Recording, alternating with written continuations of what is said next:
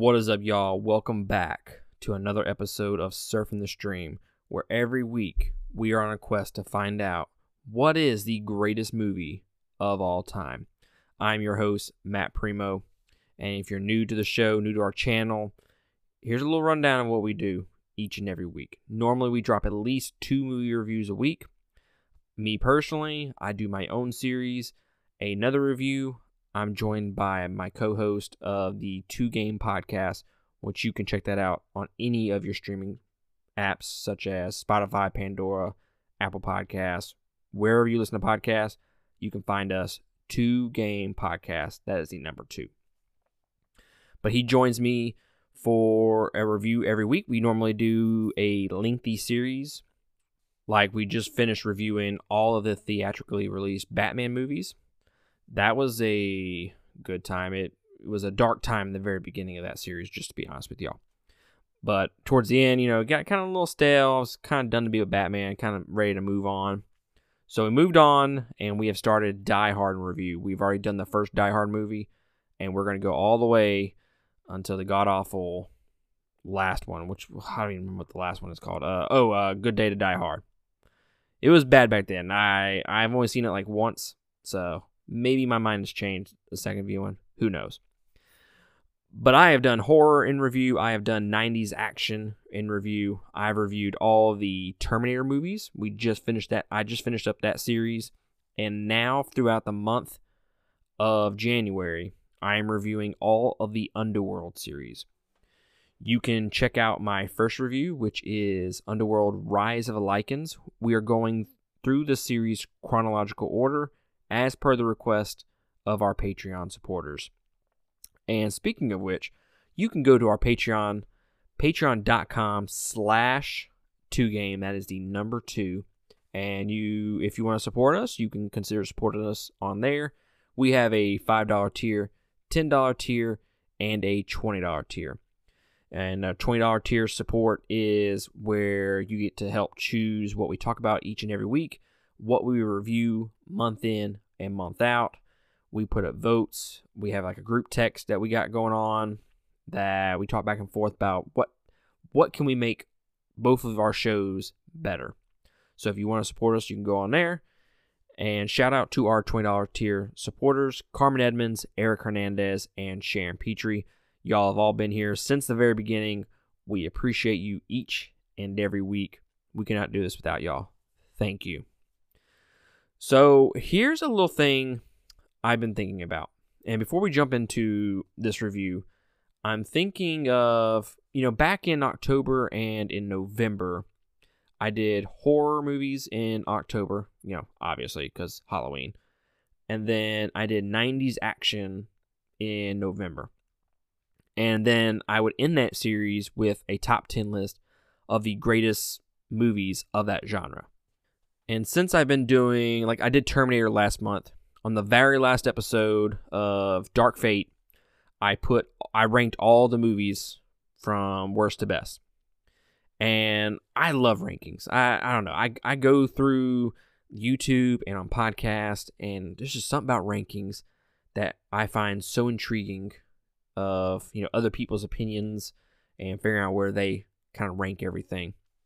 So obviously at the end of this series, and I cannot think of the last Underworld movie off the top of my head, to be honest with you, because like I've mentioned it on the previous episode, I've seen the first one, I've seen Rise of the Lycans, and I believe I've seen the second one, Evolution, but I don't remember a damn thing about it.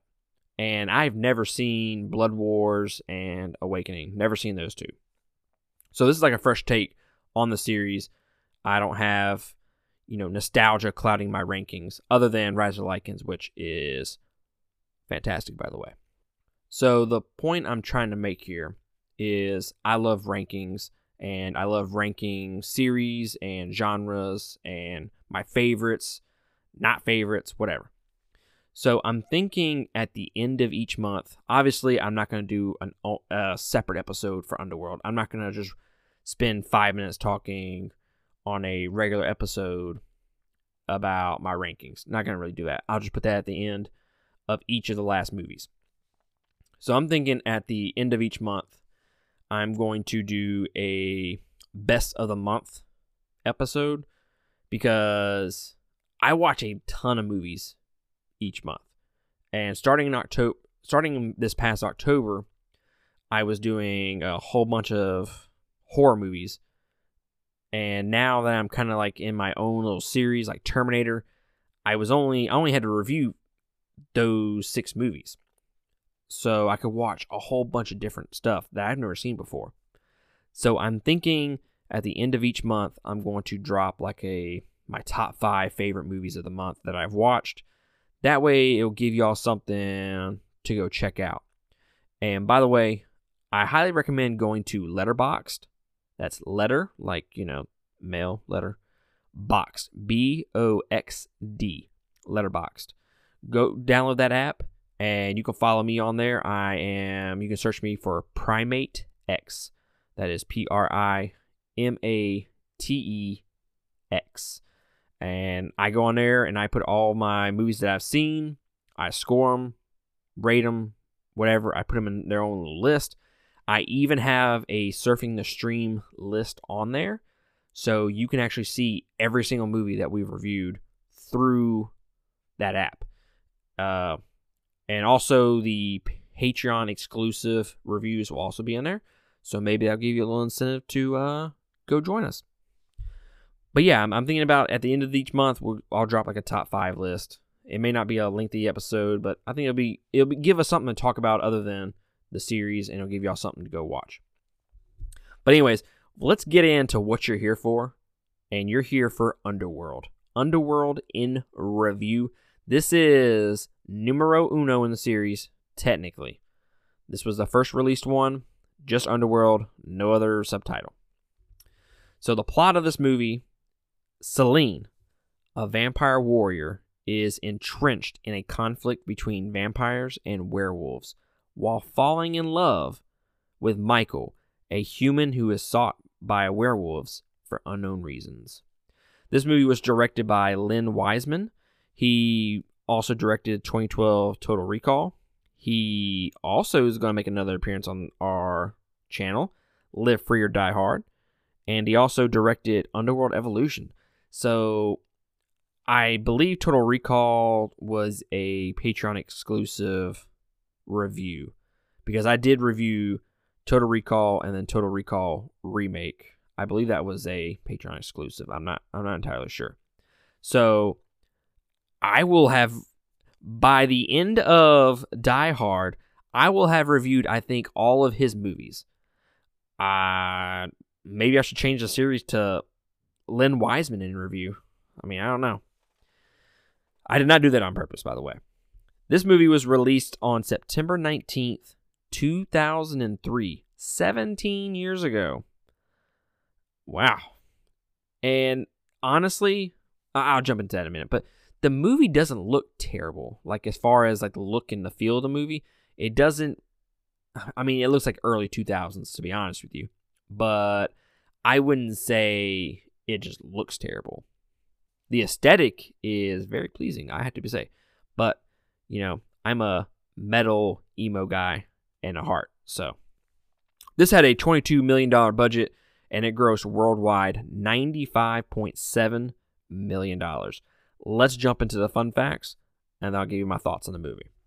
So Screen Gems, which is, I guess, the production company, greenlit a sequel as well as the prequel days before the movie opened, and this was based off the number of tickets sold in Canada. So they had already greenlit Evolution and Rise of the Lycans before this movie was actually released worldwide, which was very interesting.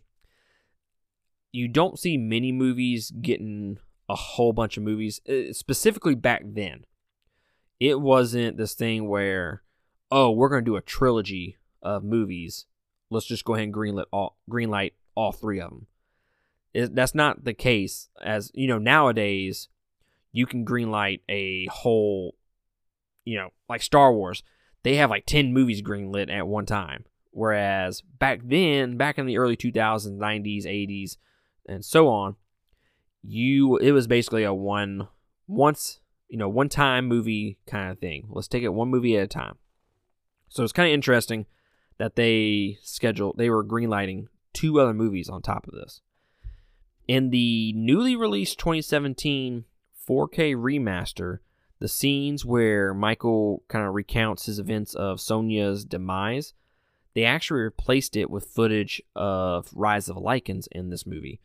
So I was watching this movie, and I noticed it. I was like, I don't remember that being in there. And I know this movie came before it, so they did some digital altering in this. And it brought back, I don't know, maybe, I'm just going to go ahead and say it, not to bring up old wounds, but it brought up PTSD moments of George Lucas and Star Wars. Just go ahead and say that, and that's going to be all I'm going to say about that. Force Ghost, Anakin at the end of Return of the Jedi. I'm still bitter about it because it looks dumb. Should have just left it alone, George. Should have just left it alone. Anyways, initially pitched as Romeo and Juliet for vampires and werewolves.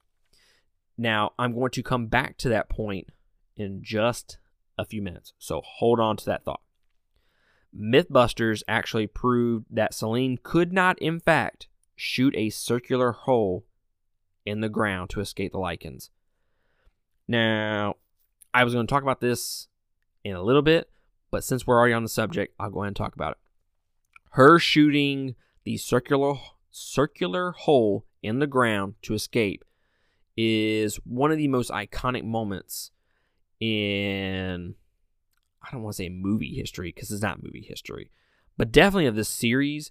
And I think it's very, very famous amongst like these style of movies like Underworld, Resident Evil, all those kind of niche genre movies.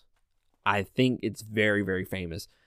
Anytime I think about Underworld, I'm thinking about her shooting a circular hole in the ground. That's just me personally. But I also grew up watching this movie. And I say that, but I've only seen it a few times. I've seen it bits and pieces a lot because it used to come on Sci-Fi and TNT all the time. All the time. You youngsters out there may not know what TNT and Sci-Fi is because you don't really have cable anymore. But yeah, we used to have to watch that on TV without cable. So I consider that to be famous. I always remember that scene growing up. But let's be honest, I didn't think it could actually happen. I mean, it doesn't look like it would happen. It would be able to happen in real life. The fact that Mythbusters actually tested this is awesome. And I think this is not the first time that we've had a review where Mythbusters busted something that happened in a movie. I don't know what review it was, to be honest with you, but I'm pretty sure we've had a fun fact of Mythbusters previously. I personally love Mythbusters, and I have not seen any of these cool myth-busting things that involved movies. It's always been, random shit. But let's jump into my general impressions because I'm kind of just rambling on here. So let's jump back to this initially pitched as Romeo and Juliet for vampires and werewolves. All right. So I recently reviewed Rise of the Lycans, and my issue with that movie was I believe I brought up the fact that it was a little bit of Romeo and Juliet involved. And I liked the connection that they made between Sonya and Lucien. I thought that was really good in that first movie. I mean, if you could not nail that, I don't think that movie would have been good at all. But I raised the point that I wish they would have developed that relationship from the very beginning. And they do that in this one. They develop it from the very beginning, but I don't feel the same way about these two as I did about Sonya and Lucien in Rise of the Lycans. They say, oh, they fell in love, and oh, yeah. Did they, though? I mean, all they did was talk for about 10 minutes, and then all of a sudden they're horny for each other. I mean, I don't understand it. I don't understand how you just all of a sudden just fell in love within a couple hours. Like, if there was some character development between them two, if there was some, I don't know, it just is very unrealistic. And I get it. There are vampires and werewolves in the movie. Nothing's going to be realistic. I got it. I got that. But these are characters, and you're trying to develop a relationship between them. You're trying to show that these two are falling in love. And Michael is, spoiler alert, by the way, after Michael is bitten by the lichen, you're led to believe that she's so in love with him that it drives her from being the vampire, from being a part of the vampires, to going rogue. And it's like, what happened there? Like, why did she fall in love with him? Like, nothing really ever happened between them. Nothing ever transpired between them to make her just sacrifice her entire life and, get away from the vampires altogether.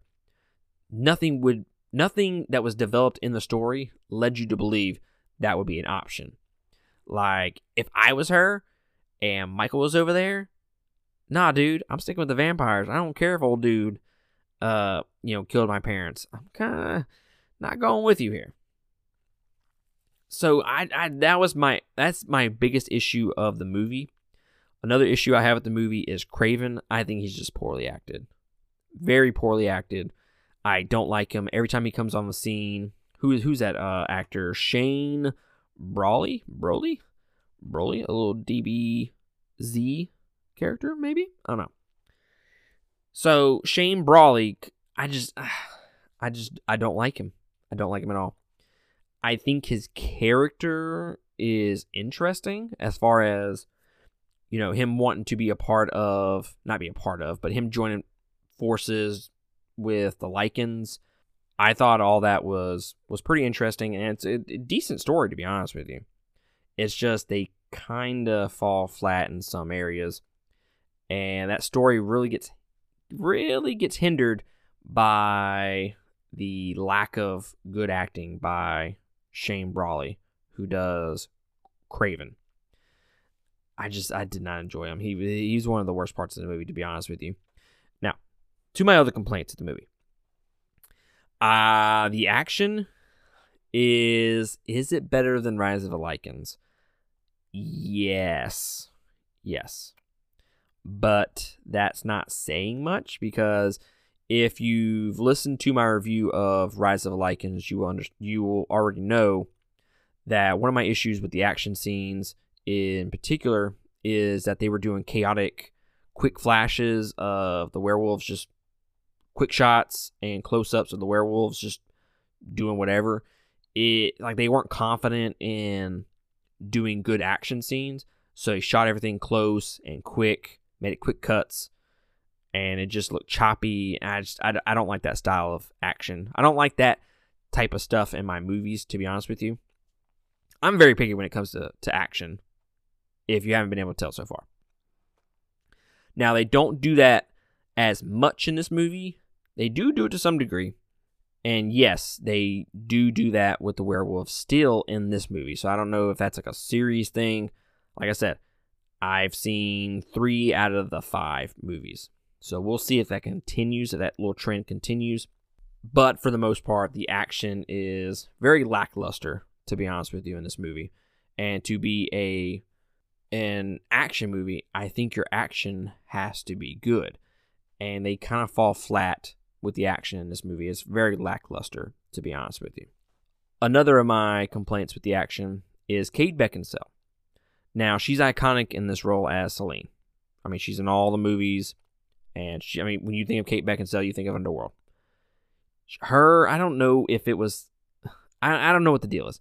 It's like the way she's holding both of her guns. It's like... I don't even know if I can explain this through a podcast and y'all would understand what I'm talking about. If you go watch it, you can probably understand what I'm saying. But like, she holds it like both the guns like above her head, and she arcs her arms downwards, and it's just weird, and it almost looks like she's slinging her arms back and forth like she's like 5 years old. And just, it's almost like a saw in motion, back and forth with both hands. And it looks dumb, to be honest with you. It looks really dumb. I don't know if anybody else kind of falls in that same area where do y'all think the action looks like that? To me, it appears like that. Like she's just going back and forth with both guns. And it just seems very fake, very dumb. And I mean, that's really nitpicking, but it looks silly, to be honest with you. As far as performances, I think they're all okay. Just okay.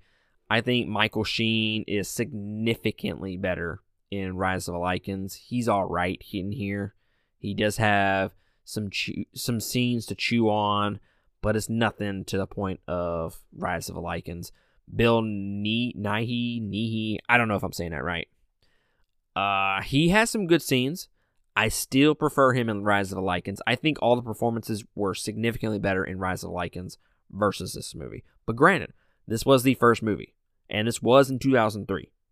So, and Rise of the Lycans was in 2009, if I remember correctly. So, I mean, there's a 6-year gap between there. So, I'm hoping, I know they're in Underworld Evolution in some form or fashion. I don't know whether that's flashbacks or if they come back or whatever. But I know them two are back in that movie. So I'm curious to know if the performances change a little bit, or if they're a little bit better, considering they have a little bit more time with the roles. As far as Scott Speedman, I mean, he was fine. I don't really have any issues with him. I think he was just fine. Honestly, anytime I think about Scott Speedman, I think about The Strangers. I know The Strangers came out. What year did that come out? That came out in 2009, 2010? No, it was like 2008 or 2009 that movie came out. But whenever I see Scott Speedman, I think of The Strangers, which is one of my favorite all-time horror movies, by the way. The dialogue it's meh.